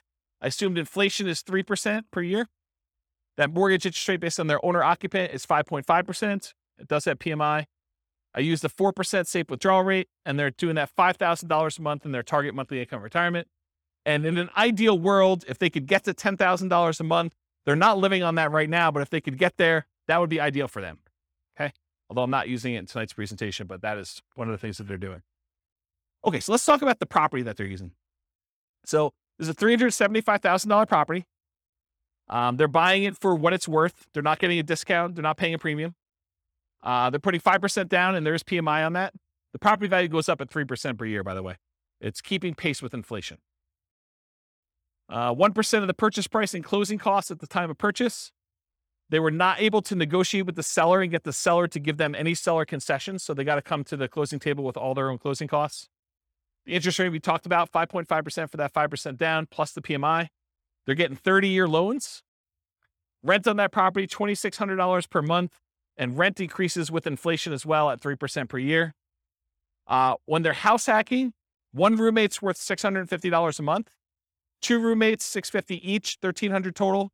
Three roommates, $1,950 for the three of them. And for four roommates, if they're able to buy like a 5-bedroom and rent it out that way, it is $2,600 a month. Okay, so $650 per bedroom. And then 3% of the monthly income is the assumed vacancy rate. 10% is assumed maintenance rate, so they're putting aside 10% of rents and maintenance. And then 0.75% of the value of the property each year is the assumed property taxes rate. So the initial value is $375. That works out to be about $2,800 and change per year in property taxes. And as property values go up, that property tax number goes up too, because it's always a percentage of the value of the property. And then 0.4% of the value of the property is the assumed property insurance rate. And that is also based on that price, $375, which means that goes up as property values increase too. And in the first year, it's about $1,500. And then for calculating the depreciation benefit, I assume 15% of the value of the property is land. So you can only depreciate the value of the building. You cannot depreciate the value of the land. And so in order to do that, we need to know what the value of the land is. Any questions on my assumptions? Cool. All right, let's look at numbers. Here we go. So if Norm and Norma decide to keep renting and take all of their $1,000 a month that they're earning and they put it in the stock market, it takes them 482 months to hit financial independence. You may want to write some of these numbers down, of the ones that you're interested in comparing it to, so that you can see when you get to ones that you're there, because there's going to be a lot of numbers thrown at you. So if you're concerned about this, because I can't fit them all on the same chart until the very end, and it's really small font. So 482 months if they just do the stock market and they rent. What if they buy an owner-occupant property? They buy a property with 5% down, they move in, they live there. If they do that and they invest in stocks, the amount that they can invest in stocks decreases by a lot. They were saving $1,000 a month by buying a property to live in. They've increased their expenses because it costs them more to buy than it does to rent.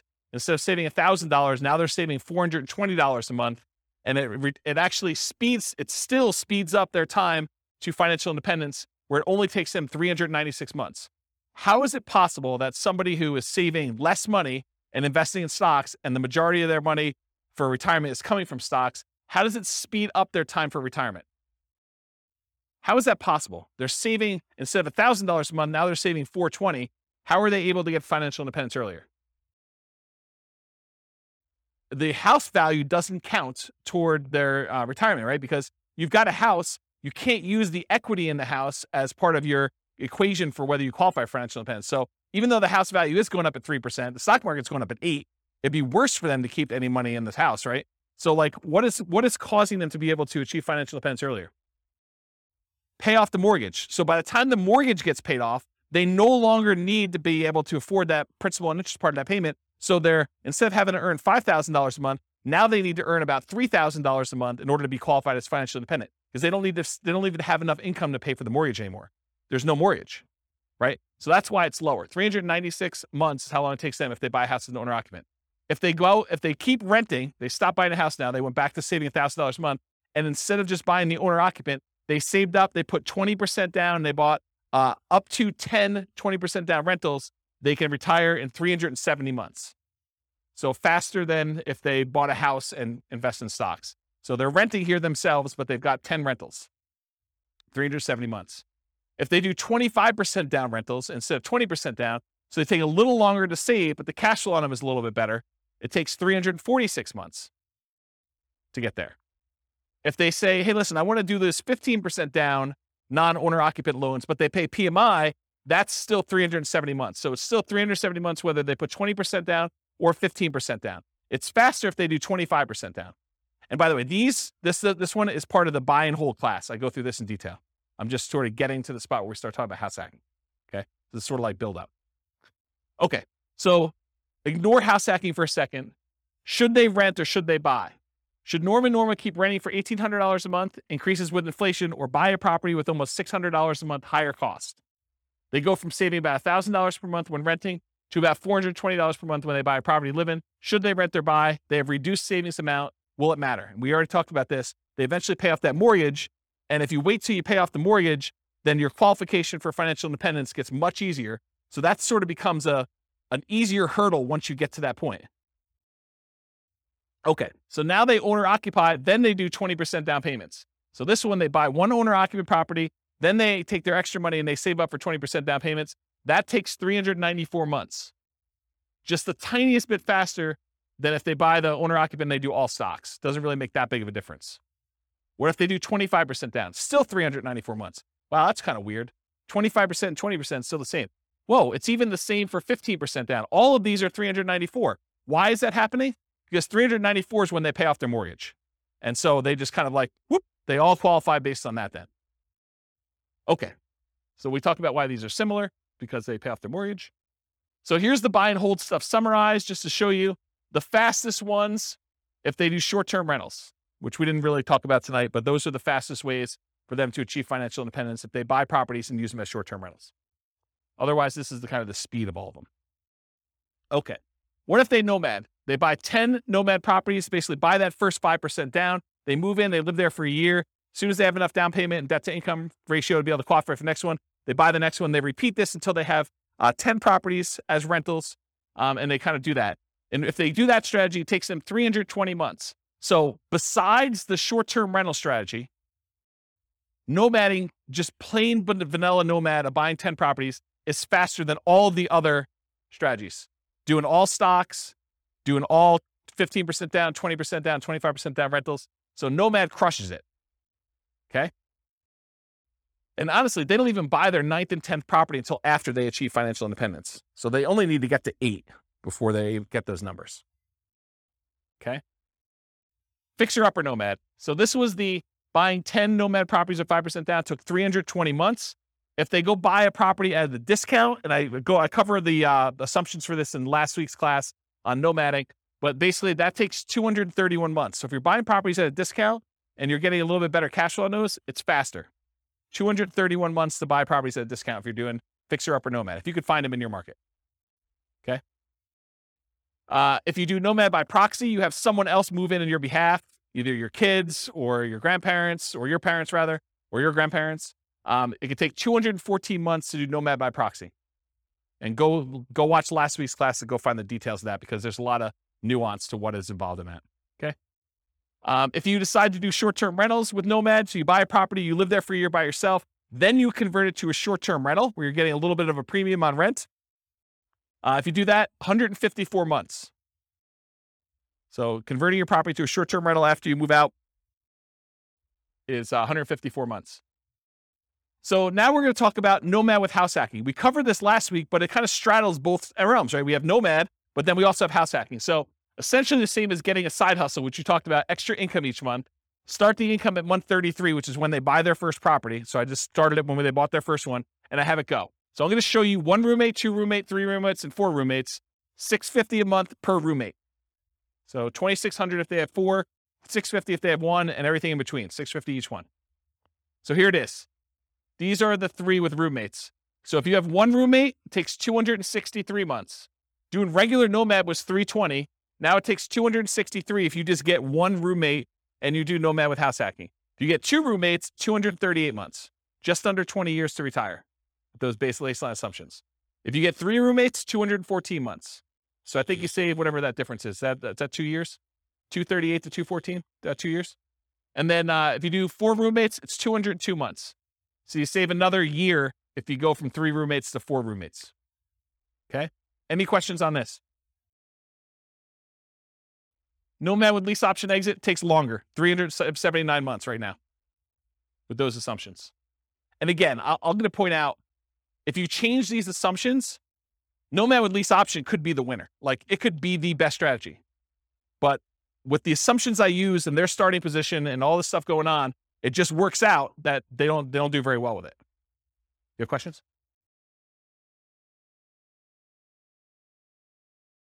No. As soon as they retire, they stop with roommates. So as soon as they hit financial independence, they no longer have roommates because they have enough income coming in after that.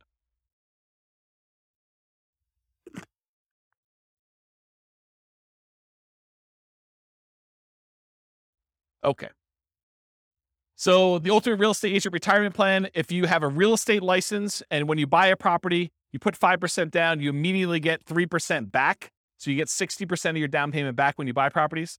That takes 310 months. Okay. All right. So 1 house hack with roommates. So now I said, instead of doing nomad with house hacking, where you're sequentially buying a property every year, I'm saying, look, forget this buying a house every year. You buy 1 property.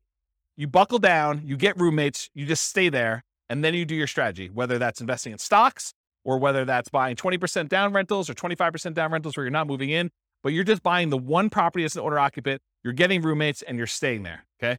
So buying 1 property only, you're house hacking with roommates, 1 to 4, $650 per roommate, and it's essentially the same math as if you got a side hustle allowing you to invest more in the stock market, if you think about it that way, right?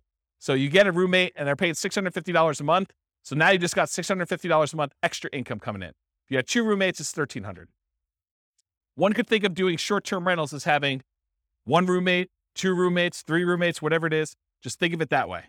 Same idea. Okay. So this is 1 house hack with roommates. This is if you buy no rental properties, you just invest in stocks, 394 months with 1 roommate. You buy a property and you do Invest in stocks and you have 2 roommates, 373 months. Buy 1 property, 5% down, 3 roommates, 334 months. And if you buy 1 property with 5% down, you have 4 roommates, 304 months. So all you have to do is buy 1 property, get 4 roommates, just do it for 304 months, invest in the stock market, and that's it. That's the strategy there. Okay, what if you do house hacking and then you buy rentals? So we're still doing that 1 owner-occupant property. We're still getting 1, 2, 3, or 4 roommates. We're going to vary those. But then you're going to buy up to 10 non-owner occupant rentals. So you're not doing any more nomading. You're not moving anymore. You're just buying 15% down, 20% down, 25% down rentals when you do this. You're going to vary your down payments between 15% down with PMI, 20 or 25.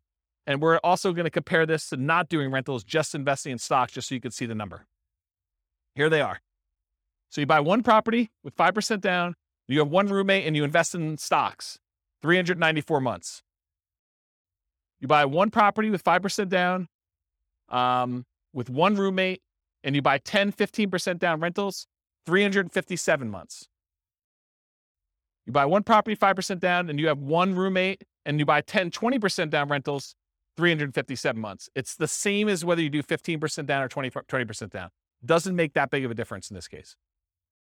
Buy 1 property with 5% down, you do 1 house hack with 1 roommate, and you have 10, 25% down rentals. That's faster, 336 months. It was better for you to put 25% down in this particular situation with these assumptions than it was to do 20% or 15%. It's faster. Counterintuitive. Save up more, wait to buy the properties, then when you buy them, they have better cash flow. Doesn't make a lot of sense, but mathematically, it's what happens. Okay? Any questions on this? We're going to go through 2 roommates, same numbers, 2 roommates, 3 roommates, 4 roommates. Okay, this is 2 roommates. Same thing. 1 house hack, 2 roommates, just investing in stocks, 373 months. 1 property, 2 roommates, you would buy 10, 15% down rentals, 321 months. Buy the property with 2 roommates, you're going to buy 10, 20% down rentals, 316 months. So that's like 5 months faster than 15. Or sorry, 5 months. Yeah, 5 months faster. And then you buy 25% down rentals. You still have 1 house hack, 2 roommates, 297 months. Crazy, right? All right. 3 roommates. Just do stocks, 334 months. You buy 15% down rentals, 293 months. You buy 20% down rentals, 285 months. You buy 25% down rentals, 273 months. So it's faster to put more down. Counterintuitive, I think, for a lot of folks. Any questions on this? Way before 67. That's correct. That none of them include their Social Security because they qualify for financial independence way before that kicks in. That sort of becomes a backstop, where if they haven't been able to make enough money by 67, then Social Security kicks in and it usually bumps them right above. Yep. So really, in that case, they're not collecting Social Security. When they get to the point where they are collecting Social Security, provided it exists, then it's a bonus. It's basically increases their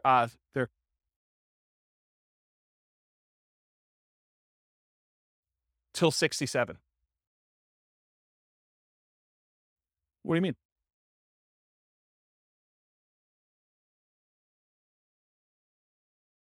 Yes, but if you already have enough to live financial independence, doesn't matter. Yes. And so that's correct. That's what I said before. That's why I said I assumed it was going that you're working to 6-7, but really, if they stop working early, it's going to be lower than that. But by then, it doesn't matter because they've already achieved financial independence earlier. They have enough income coming in from their investments between, rental property cash flow or the stock market, that safe withdrawal rate, that it doesn't matter because they've got whatever it is, $5,000 adjusted for inflation coming in. Yep. But then you're right. It doesn't go up anymore. And then you got to decide, should I work till 67 so that I can keep getting income and adding to it? Well, I don't think it matters. I mean, I'm 47. I don't know. How old am I? 47. And I don't care.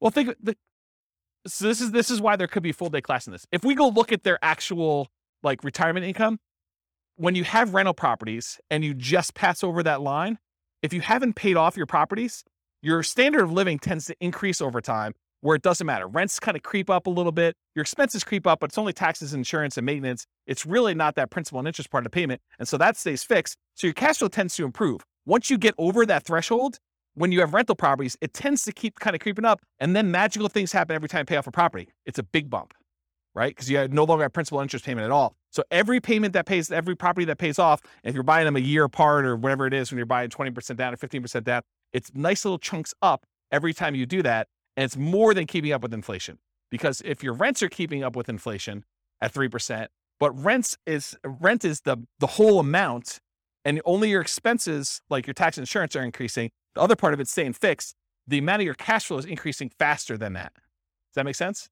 Yeah. So this is why we could dig in. I have charts on showing like all this great stuff. It's really, really cool. But yes, it doesn't matter. Once you get to the point, you're like, okay, Social Security is just a bonus. It's like if property values and rents went down and I just had enough to kind of creep over the line. If everything was paid off, I've got, just enough for that. Then Social Security becomes like an extra thing. But for the most part, it's a blip on the chart for most people. Yeah. Yeah. Age 43. For which one? 273? Yeah. So age 43. That's not bad. Not bad. All right, so this is 3 house hacks, 3 roommates.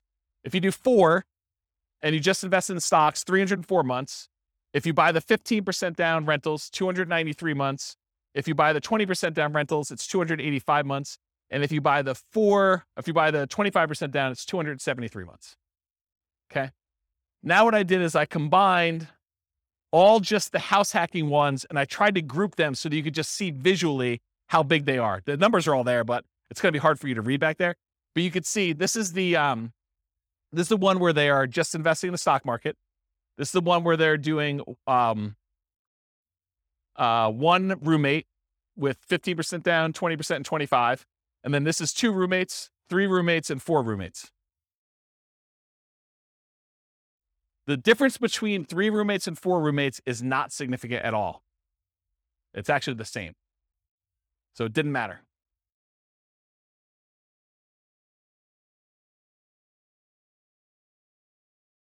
Yeah, so Nick says it's easier to find a 4-bedroom house than a 5-bedroom house. And I think in some markets that's true. But you could find a 3-bedroom house with 2 rooms in the basement too, right? So you definitely can find 5-bedroom type units. Yeah. Yep. But you can see a steady decline for the most part as you do this. And as you go from 15% down to 25% down for these numbers. What I find interesting though is you get 4 roommates and you ignore all the real estate stuff, still 304 months, which is pretty promising, right? Even better than doing some rental stuff with 2 roommates and stuff like that. A lot less work, right? Right. So you got to make it worthwhile. And again, it's these specific assumptions and their situation and their properties and everything else. You buy in a different market, the numbers could be very different. And there's another weird thing that's going on here is equity does not get calculated into this formula with my assumptions. Why? Because equity doesn't count to financial independence, right? You remember the formula for financial independence is all the passive income from annuities, Social Security, and pensions. So that's not any of those. Cash flow from properties, it's not really there, although it's kind of a weird function of that when you pay off a property. But then on the bottom part of it is that 4% safe withdrawal rate on any assets you have invested in the stock market, mutual funds, and everything else. It doesn't include equity because you don't do 4% safe withdrawal rate on equity.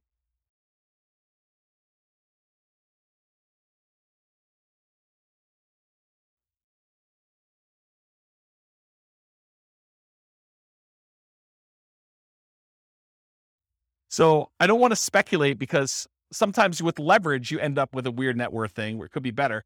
But in general, yeah, you end up with higher money invested in stocks in order to generate that same dollar amount. Yeah. Crazy, right? Okay. So this is all the ones for house hacking. Any questions? Then this is everything.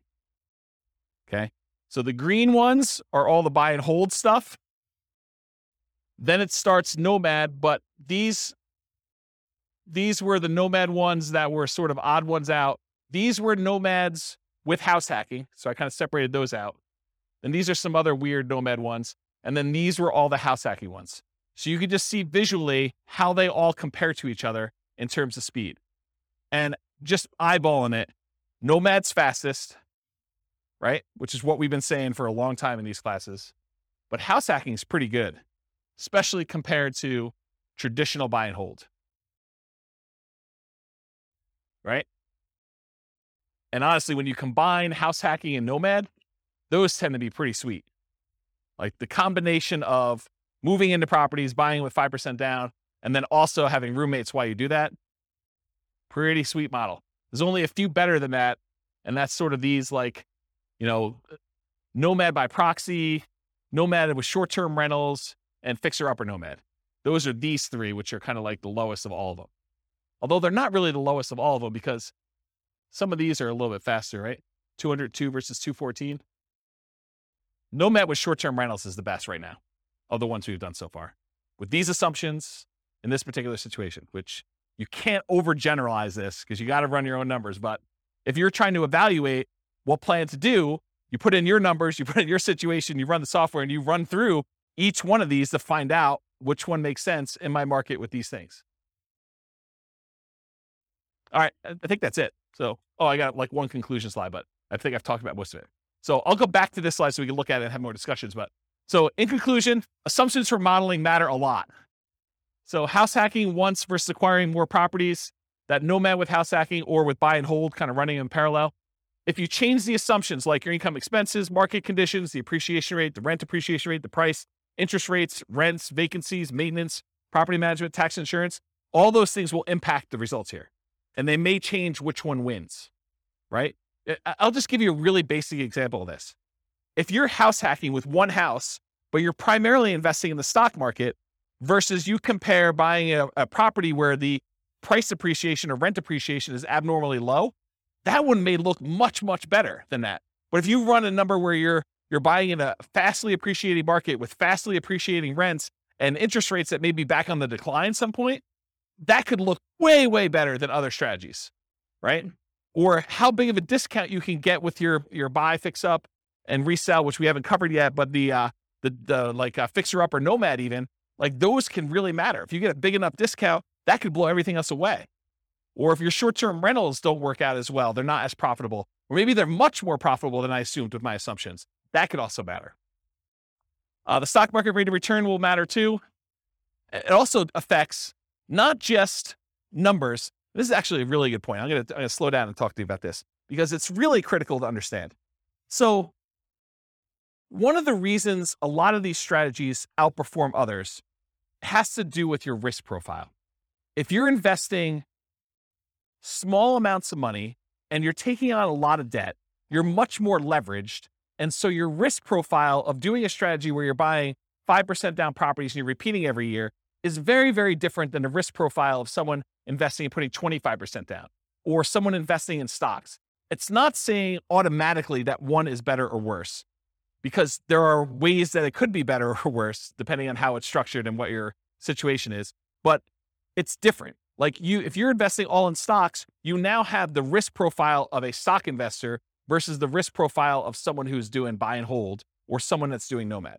And so these strategies, one could get you there faster, but if you look at all the different ways we measure risk, and there's several different ways that we look at stuff, everything from your debt to your net worth, to your debt to your liquid net worth, to your rent resiliency, to your equity resiliency, like all of those different ways of measuring like risk in a particular strategy, and you compare those one risk curve versus another risk curve, you may say, this is not worth the extra 3 years that I would earn. Or you may say, it is totally worth that to do it this way. And you can kind of look at those things. So risk matters a lot. And this comment about what you're investing in and its risk profile is pretty profound. Yeah. So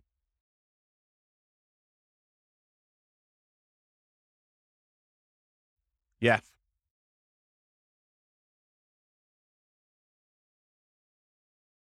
So what Nick said off mic is you got to take into account the amount of work you're putting into. Doing short-term rentals could be a lot more work than just automatically investing $1,000 from your paycheck in index fund each month. And so you got to be aware of that too. So totally, absolutely. And we talked about that idea when we talked about how part of the extra return you're getting from short-term rentals is your labor. It's not just dollar return.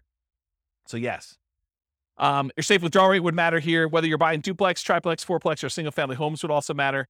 The strategies that work best in that market may differ from your market. You got to do the math. And I tried to do modeling for about 300 U.S. cities.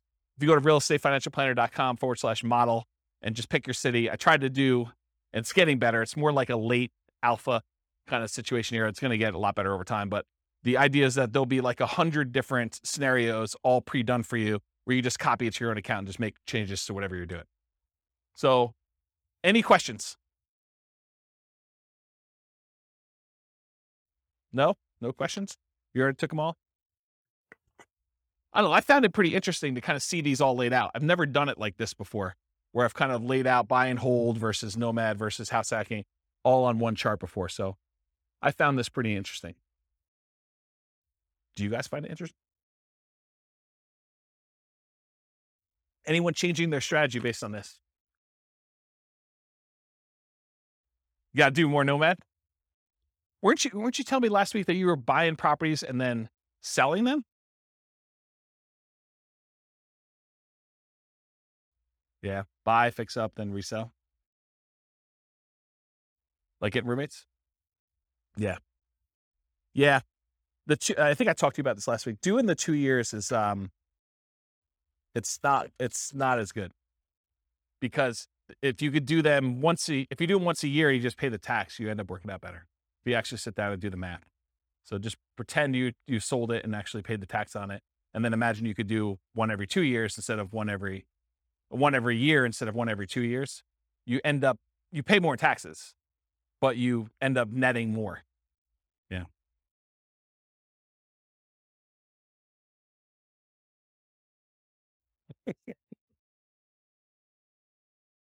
Yep.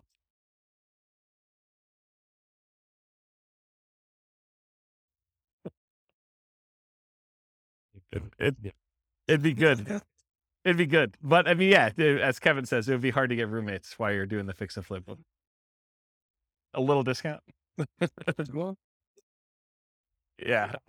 I'll knock off $50. Use this outhouse. Yeah. So yes, I mean, the thing is, when you model like real situations, like somebody doing stuff, a lot of times you're entering in existing properties that they own. And then you're modeling, okay, if I could do one fix and flip a year, like actual fix and flip, and I make an extra, whatever it is, $25,000. So that's like $25,000 in income that happens irregularly. And then I'm also doing this nomad thing, and I'm also getting extra income from some house hacking, and maybe I'm getting my nomads at a discount. And then eventually I'm going to stop that strategy because I'm going to get married and my wife's not going to be willing to like house hack or nomad or whatever. And so now I'm going to go to 20% down after 10 years. And then what does that look like if I do that? And then I'm going to go buy, big apartment buildings. I'm not going to do this, piddly single family home stuff anymore. It's kind of like ignoring all that stuff. I'm going to be a real investor, right? I'm making a joke because the single family homes is really good anyway. But you go and you decide to switch your strategy and you do all this stuff. Or maybe you're like, hey, I'm going to do hard money loans after I get to a certain point. And then so instead of earning 8% in the stock market, I'm going to get 12, 13, 14, 15, 16%. There's all these different variations on what you're going to do and how you're going to do it and what that looks like. And I think you have to model it. And then, like I said before about those risk profiles, then you're really comparing, well, if I do this strategy, my risk profile looks very different and I have different risk exposures than I have if I do just this one strategy or these two strategies, and timing works. And what happens, really what you want to know, this is getting way off topic. When we've done all these assumptions, the biggest problem we have with this is that we're assuming 3% fixed appreciation, 3% rent appreciation, that, interest rates have remained the same throughout all the scenario. Like there's all these simplified things. Inflation is static, like inflation, rent appreciation, home price appreciation, mortgage interest rates. And there's one other, stock market rate of return. So there's like 5 that I really like to vary. So if you do it differently, have you guys ever been to a financial planner where they do Monte Carlo analysis? They say, if you invest $500 a month in the stock market, you have an 86% chance of being financially independent by age 65. Like you've done it where they've done the 1,000 run Monte Carlo with the stock market, and you see all the little wiggly lines and they show you your middle line and your kind of band of probability. Have you seen all this? Have you guys know what I'm talking about? So we do that with real estate. So instead of it being 3% fixed appreciation, I say, well, let's make it random. Let's make it so that on average it's 3%, but it could be negative 10.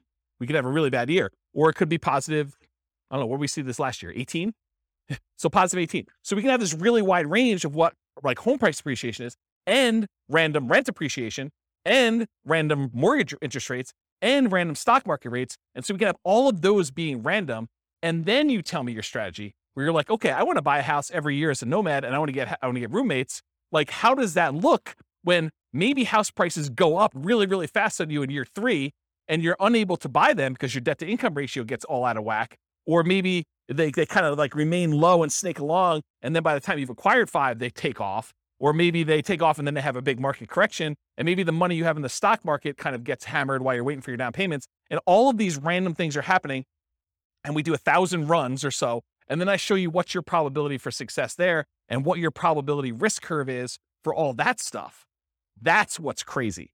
Because then you could see, well, what happens if everything's not up and to the right?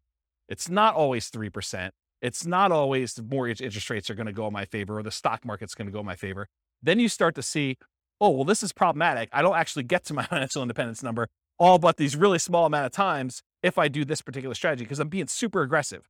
You know, like if you're constantly pulling cash out and like cash out refinances in order to leverage up and do stuff, that looks really different when you have some years where you don't have, you know, all positive appreciation rates and rent appreciations and mortgage interest rates. And what happens if you're trying to pull cash out when interest rates are not really low anymore and there's a penalty to doing cash out refinances, the rate's higher, you know this, right? And you can only go to 75% loan to value and there's a cost to get the loan. We calculate all those things in with these random numbers and it tells a very different story than this, right? Because this is like what I can teach in class is this.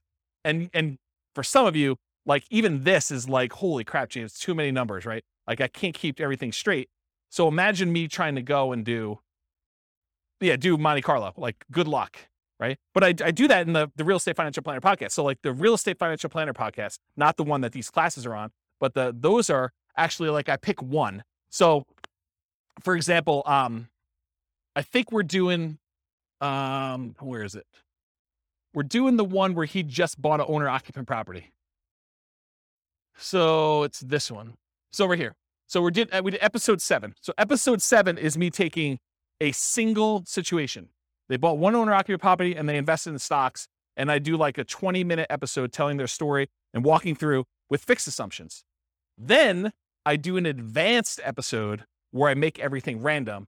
And I go into detail about how random stock market rates, random rent, random price, all that stuff impacts them in that one situation.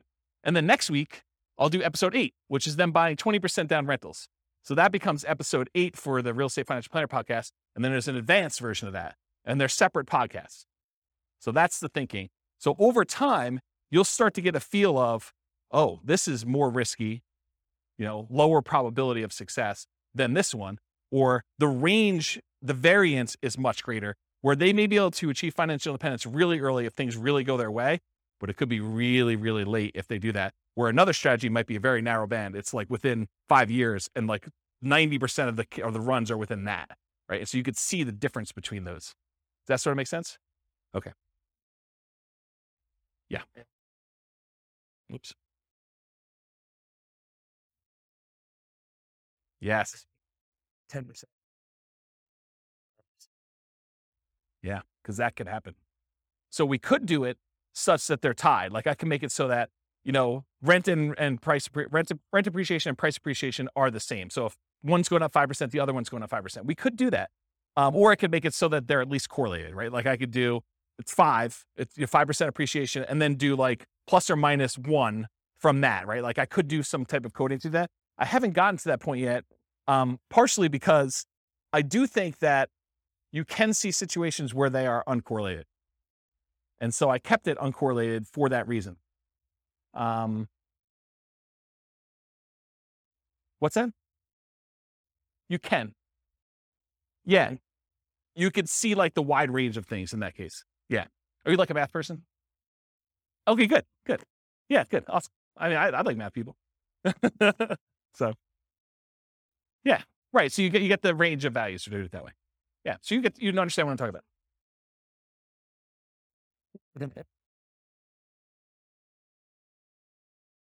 So I didn't program specifically in a pandemic, but I did do market corrections. And so what I did is I have another rule you can run where there's a random event.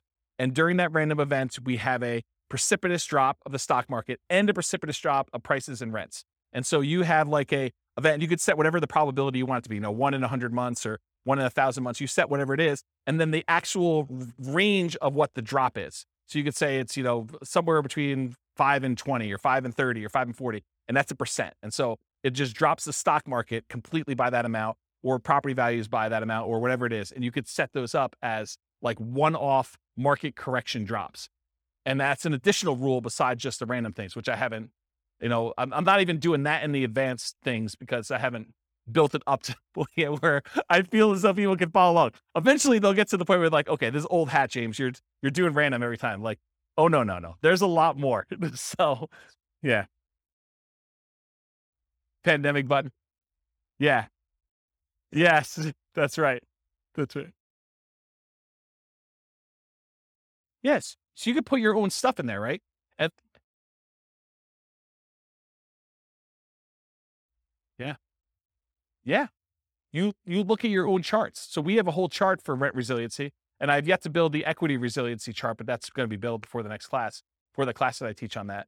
But yes, so you go look at the curve, and then you look at the curve compared to another scenario. So you build out your whole scenario. This is my plan. Then you make a copy, and then you modify the copy so that the copy becomes, okay, instead of doing this, change this and change this and change this. And then you could plot the charts over each other to see, oh, here's my cash flow, here's my net worth, here's my rent resiliency chart, here's my debt to net worth, here's my debt to my liquid balance, all my account balance stuff, here's my number of reserves that I have in cash. Here is,